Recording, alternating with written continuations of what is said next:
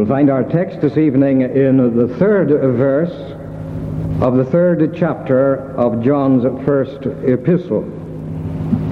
And every man that hath this hope in him purifieth himself even as he is pure.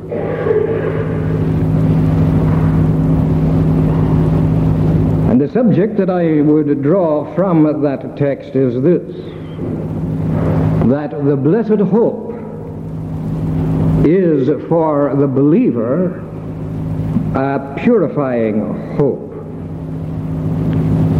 And what is the hope of the Christian, of the believer? Surely it is this, that he will ultimately see God. Said John, "We shall be like him, for we shall see him as he is." This is the believer's blessed hope. And of course, Jesus himself had taught his disciples this, for he said, "Blessed are the pure in heart, for they shall see God." And in writing to the Corinthians, Paul told them, "Now we see through a glass darkly, but then face to face." Last Tuesday, there was the eclipse, a partial eclipse of the sun. And our newspapers carried a warning to those who wished to behold that eclipse that they should not look upon it with the naked eye. And that even to look through dark glasses was quite inadequate, because harm could also result from that procedure. And so they recommended a kind of homemade projection through which the eclipse could be seen. Now, my dear friends, if our eyes have not even sufficient strength to look upon such a phenomenon of nature as a partial eclipse, if our eyes have not sufficient strength to look upon the brightness of the sun, or even the brightness of a much inferior light, how much less can we by nature ever hope to look upon God, whose glory is above the brightness of the noonday sun? Do you remember the charge which God gave to Moses at Mount Sinai? "Go down and charge the people lest they break through unto the Lord to gaze, and many of them perish." Do you remember the prayer of Moses and the response of the Lord to his request? Moses had said, "I beseech thee, Lord, show me thy glory." And in answer, God said, "I will make all my goodness pass before thee, and I will proclaim the name of the Lord before thee, and I will be gracious to whom I will be gracious, and will show mercy on whom I will show mercy." And he said, "Thou canst not see my face, for there shall no man see me and live." Which surely reminds us that we have to do with a God who is pure and righteous and absolutely holy. It teaches us the impossibility For man in his natural, corrupt, and depraved, and sinful condition to look upon or even to see God. God is essential and absolute purity. And if a man is ever to see God, he too must be of like purity. He must have the same nature as God Almighty. And it is here that we would introduce the saving, sovereign grace of God to sinners. For by the transforming, saving, sovereign grace of God, a sinner can be saved out of darkness and can be brought into God's marvelous light. That is Christian salvation. That is Christian conversion. And that must happen in the heart and life of any soul who desires to see God and to be with God for all eternity. There must be the cleansing from a personal sin. There must be a salvation from sin and its penalty and its power and its presence.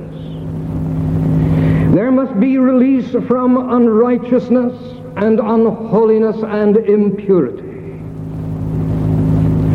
The sinner saved by the grace of God must be found on the same ground of acceptance before God as the Son of God, with whom the Father is well pleased. And it is this glorious truth which Paul unfolds in his letter to the Ephesians.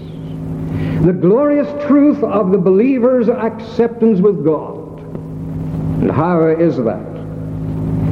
He is accepted in the merits of the Savior, accepted in the Beloved. Oh, it was this that God reasoned with to Cain so long ago. He said to Cain, in effect, if thou offerest correctly, wilt thou not also be accepted? For Abel was accepted with God on the ground of redemption. He was accepted with God on the ground of a lamb having been substituted in his place, pointing forward to that great truth, the Lamb of God, the Lord Jesus, bearing away the sin of the world. Or listen as God, through Isaiah the prophet, reasons with his people Israel.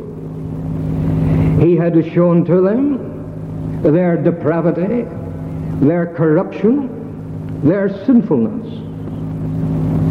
From the crown of the head to the sole of the feet, he said, you are altogether unclean and corrupt and vile.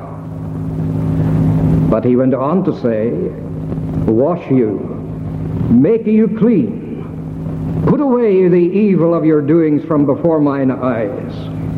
Cease to do evil, learn to do well. Come now, and let us reason together, saith the Lord. Though your sins be as scarlet, they shall be as white as snow. Though they be red like crimson, they shall be as wool.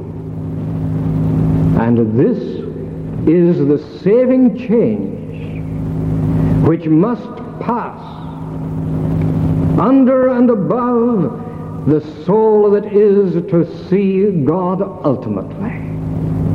There must be that radical change wrought in the heart and life, which the Bible calls the new birth, regeneration, salvation, redemption, conversion. And without this, no man shall ever see the Lord.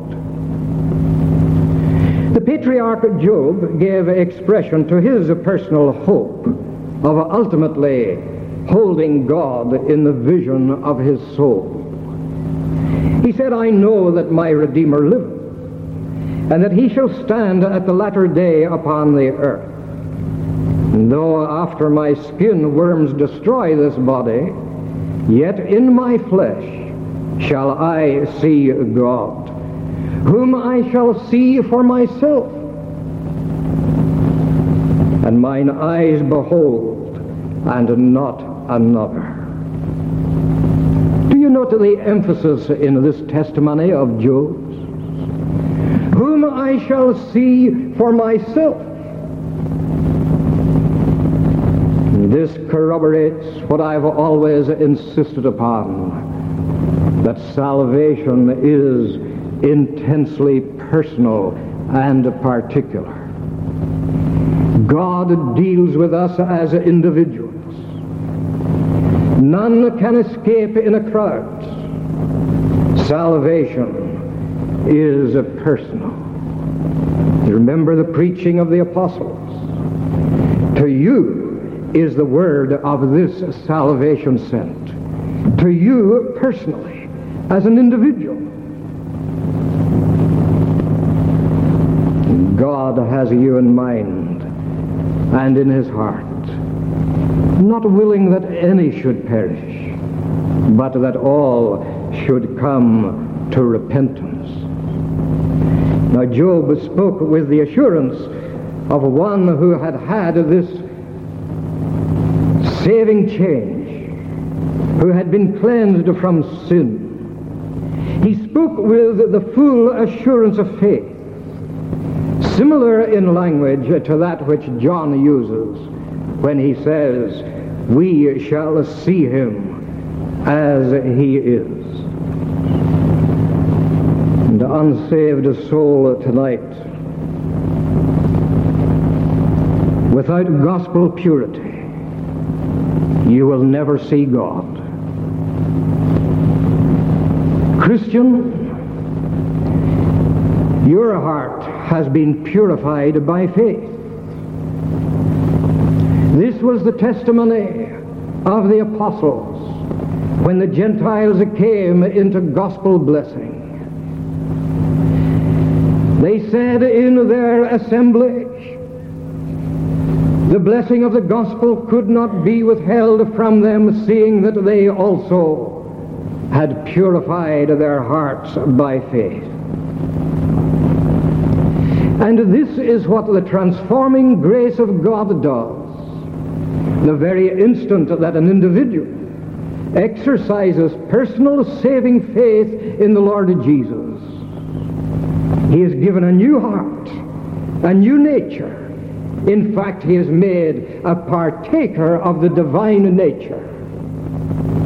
He is clothed in all the acceptability of the Christ of God, and is given by the assurance of faith the hope of glory, that he will indeed for himself see God with his own eyes. The hope of heaven then becomes yours when you repent and believe the gospel and receive the cleansing which by the blood of Christ cleanses from all sin. And it is this which brings this anthem of praise to every redeemed soul, unto him who hath loved us and washed us from our sins in his own blood.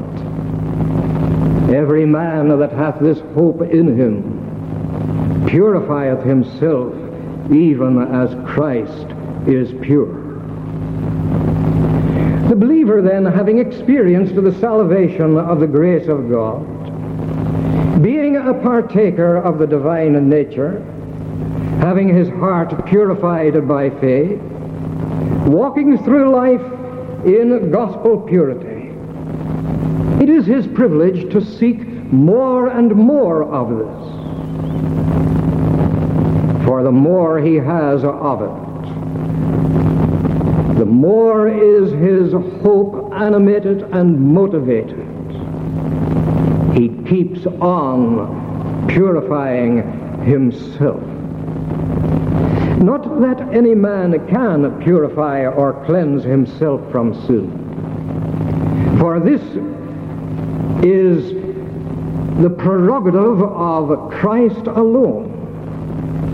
But by this term purifying is meant what Paul said to Timothy, exercise thyself unto godliness. Or here what John is hinting at, imitate Christ.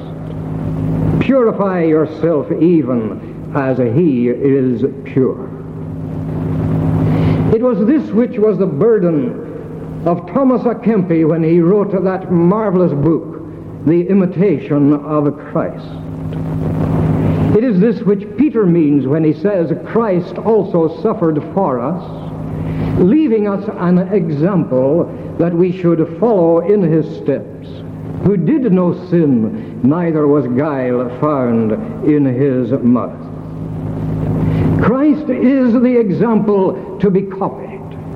What Peter calls the hypogramos, the copy that is set up before the pupil, which he is to copy. You remember perhaps the old exercise books at school with the copperplate handwriting at the top of the page, and which we were to attempt to copy in all its beauty. Now my knuckles would bear eloquent testimony to my ineffective and inefficient efforts to reproduce that copperplate handwriting. But this is the idea behind what Peter says. Christ is the copy that is set up, that believers in him might approximate to that. He is the pattern to be followed. He is the great example, and believers are enjoined to walk even as he also walked. Paul said, "Be ye therefore followers of God as dear children." Peter reminded those to whom he wrote, "Be ye holy," he said, "for God is holy." The Word of God then contains many exhortations to purity of heart and life. And it is this that I would hope would engage our thoughts and our attention this evening. For this gospel personal purity is, first of all, for the glory of God. Every man that hath this hope in Christ purifieth himself even as Christ is pure. Impurity dishonors God. Purity glorifies God. Sin is that abominable thing which God hates. Purity is the product, the fruit of the Holy Spirit in the heart and life of the believer. Purity is an end of the electing grace of God. For Paul taught this, that God hath chosen believers in Christ before the foundation of the world, that we should be holy and without blame before him. And this is to the praise of the glory of his grace, through which he hath made us accepted in the beloved.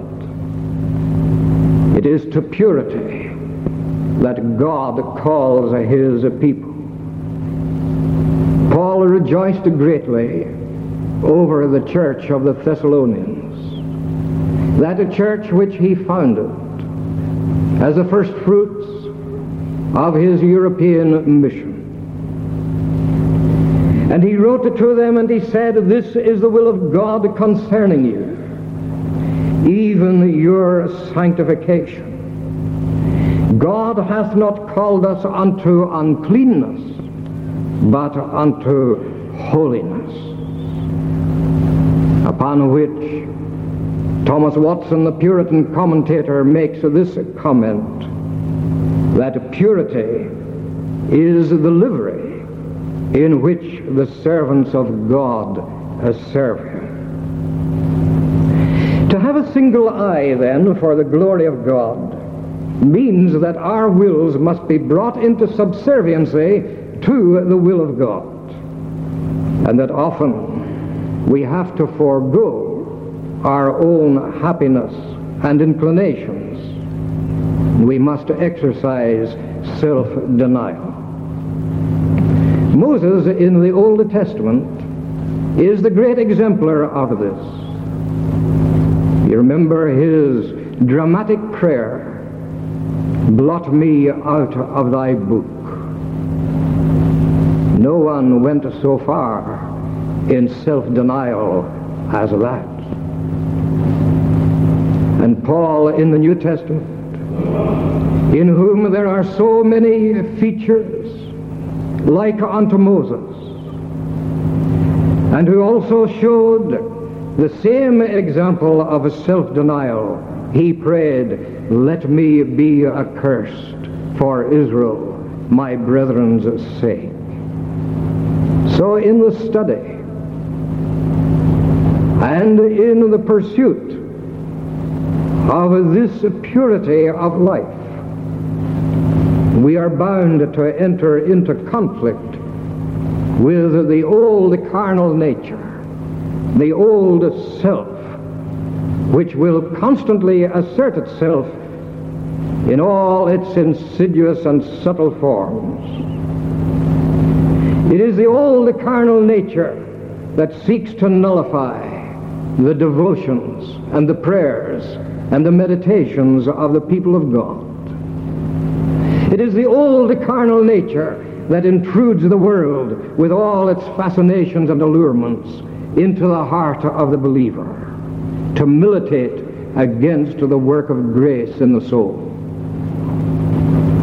But for those who adopt a life standard of gospel purity, this will greatly enhance their Christian living and indeed their personal assurance of salvation. It is the pure, you see, who hold communion with God and who obtain the blessing of the Lord. The psalmist knew this, for he said, "Who shall ascend into the hill of the Lord, or who shall stand in his holy place? He that hath clean hands and a pure heart, who hath not lifted up his soul unto vanity, nor sworn deceitfully, he shall receive the blessing from the Lord, and righteousness from the God of his salvation. And this is the generation of them that seek him, that seek thy face, O Jacob." Surely it is the ambition of the soul and heart of every believer to see the God of our salvation. And gospel purity, heart purity, is required for this. Secondly, this is not only for the glory of God, but it is also for the glory of Christ. For Christ gave himself for us, that he might redeem us from all iniquity and purify unto himself a peculiar people, a people of his own, zealous of good works. The more purity that Christ sees in his people, the more doth he see of the travail of his own soul, and is satisfied. This is the standard which Paul held up to Timothy. Timothy, who was about to embark upon the ministerial office, Paul wrote to him, and he said to him, Be thou an example of the believers in word, in conduct, in love, in spirit, in faith, in purity. And he emphasized this, he came back to it, he returned to this, and he exhorted Timothy, keep thyself pure. Now how is this to be accomplished? Well, the apostle tells us, till I come, he said to Timothy, give attendance to reading, to exhortation, to doctrine. Meditate upon these things, give thyself wholly to them, that thy profiting may appear to all. Take heed unto thyself and unto the doctrine. Continue in them, for in doing this thou shalt both save thyself and them that hear thee. Sound advice. My dear friends, we cannot attain to this purity about which John speaks, about which the whole of God's Word testifies. We cannot attain to it if we neglect spiritual privileges and duties and the means of grace. Christ is honored by the practice of purity. For by the practice of purity in the life, the believer indicates his love for the Savior. Purity, you see, flows from the Lord Jesus, who himself is holy, harmless, undefiled, and separate from sinners. Christ is highly esteemed by the believer who seeks to live in purity before the Lord, esteeming the reproach of Christ greater riches than the treasures of Egypt. Christ is glorified. He is honored because by the practice of purity there tends in the life and experience of the Christian, there tends to be the growing conformity to Christ, of Christ being formed in the believer. You will read of this in the experience of Paul towards the Galatians. He had a tender affection for those believers. He groaned over them,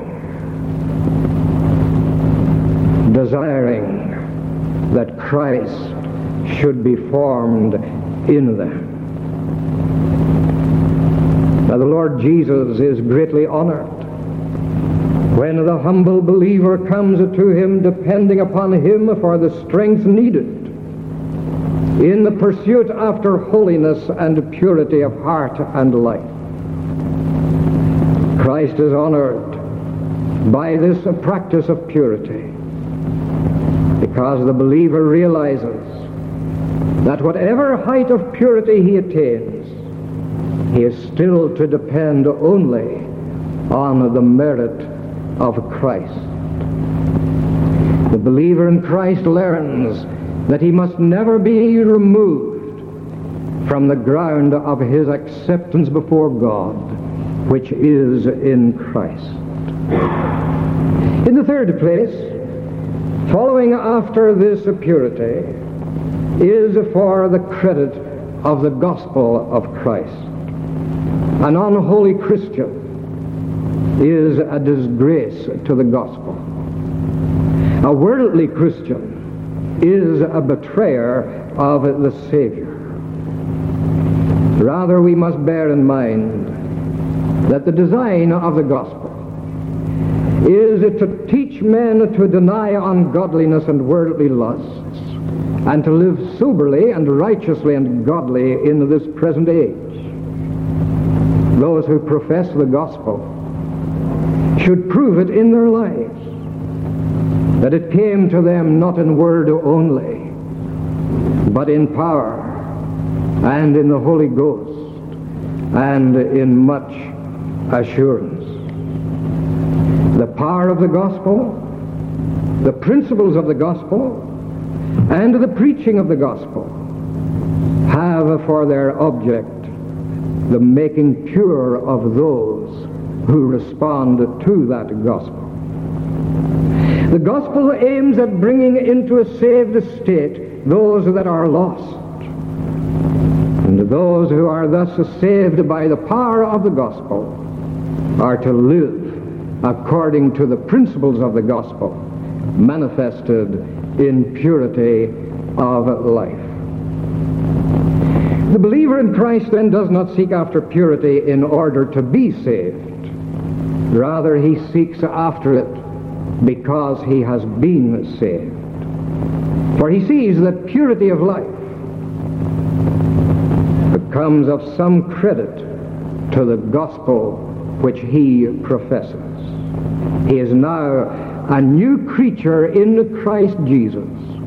Old things have passed away, and behold, all things have become new. Now, in the fourth place, there are certain advantages accruing to the believer who goes in for this purity of heart and life, which will glorify God and glorify Christ and be a credit to the gospel. Purity and sanctification. These are not the ground of our justification. They are rather the evidences of it. The sanctification follows upon justification. As I have told you before, the justification is fundamental. Sanctification is experimental. You cannot be more justified, for justification does not admit of any degrees. On the other hand, sanctification does. It has to do with our experience. But what I want to point out to you tonight is this, that a purity of life flows from justification as streams flow from the fountain. And a low attainment in purity does not lessen our justification, even as a high attainment in purity does not increase it. Justification remains constant in all its perfection. Like the sun in the firmament, it is fixed and it is full. But sanctification admits of degrees. And this is what is in the Scriptures pressed home upon the heart and conscience of the believer. It is this which Paul desired for the Thessalonians. I pray God, your whole soul and body and spirit may be preserved blameless unto the coming of the Lord. He prayed that they might be sanctified holy. One of the features about sanctification is this, that the more you are given to it, and the more you are controlled by it, the more you will have of it, and the more the Lord will give of it. For it is written of him, the Lord will give grace and glory. This is what it means to walk in the comfort of the Holy Spirit. Temptation is overcome, as in the example of Joseph. How shall I do this great wickedness and sin against God? Temptation loses its power when the believer gives himself up to following after holiness, without which no man shall see the Lord. So gospel purity is obtained, and there is given an increasing stock of it. The more holy you become in heart and mind and life, you will find this, that the more separated from the world will you become. And it is this which will make you distinctive, make you different, make you to be a real witness and testimony for Christ. You remember the example of the Old Testament prophet who used to visit the Shunammite family, who provided for his needs. And one day the woman said to her husband, "Behold now, I perceive that this is an holy man of God who passeth by us continually." It is this separation from the world and a separation unto God that will have some measure of influence upon others, for they will observe the distinctiveness and the difference that Christ in the heart really makes. And it is this which will attract the blessing of God on people and on places, even as God blessed the house of Potiphar and the palace of Pharaoh for the sake of Joseph. John said concerning the hope of the believer, "Every man that hath this hope in him purifieth himself, even as Christ is pure." John the Apostle was greatly gratified when he learned of his children, those whom he had begotten in the gospel, when he learned of them walking in the truth. My dear friends, do you know that ministers can be very easily discouraged and disheartened? Do you know that sometimes they have the experience of sleepless nights?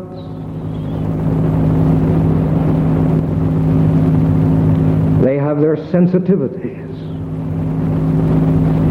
And one of the greatest gratifications to the heart of a minister is this: when he sees his people diligent in the use of the means of grace and going in for the deep things of God and God's blessing upon them.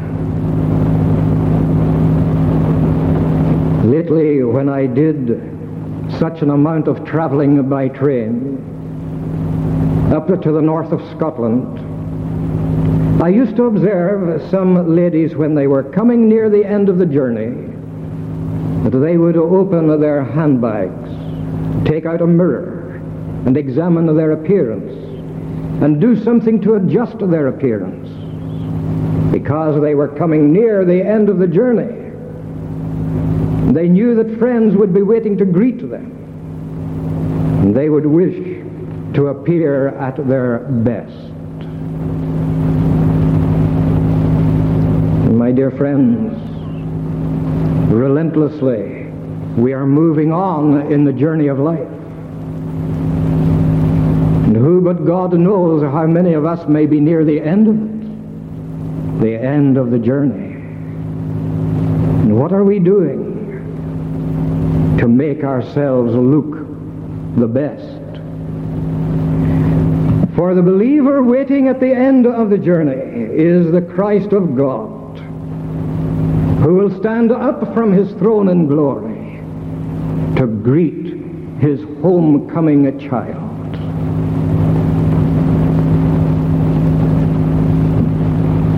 It is needful then for God's believing people to prepare themselves, to make themselves ready, to get out of the mirror of the Word of God, to see themselves in that, and whatever adjustments that need to be made, let them make them, because this is the truth of God. Every man that hath this hope in him purifieth himself, even as Christ is pure. Let us pray.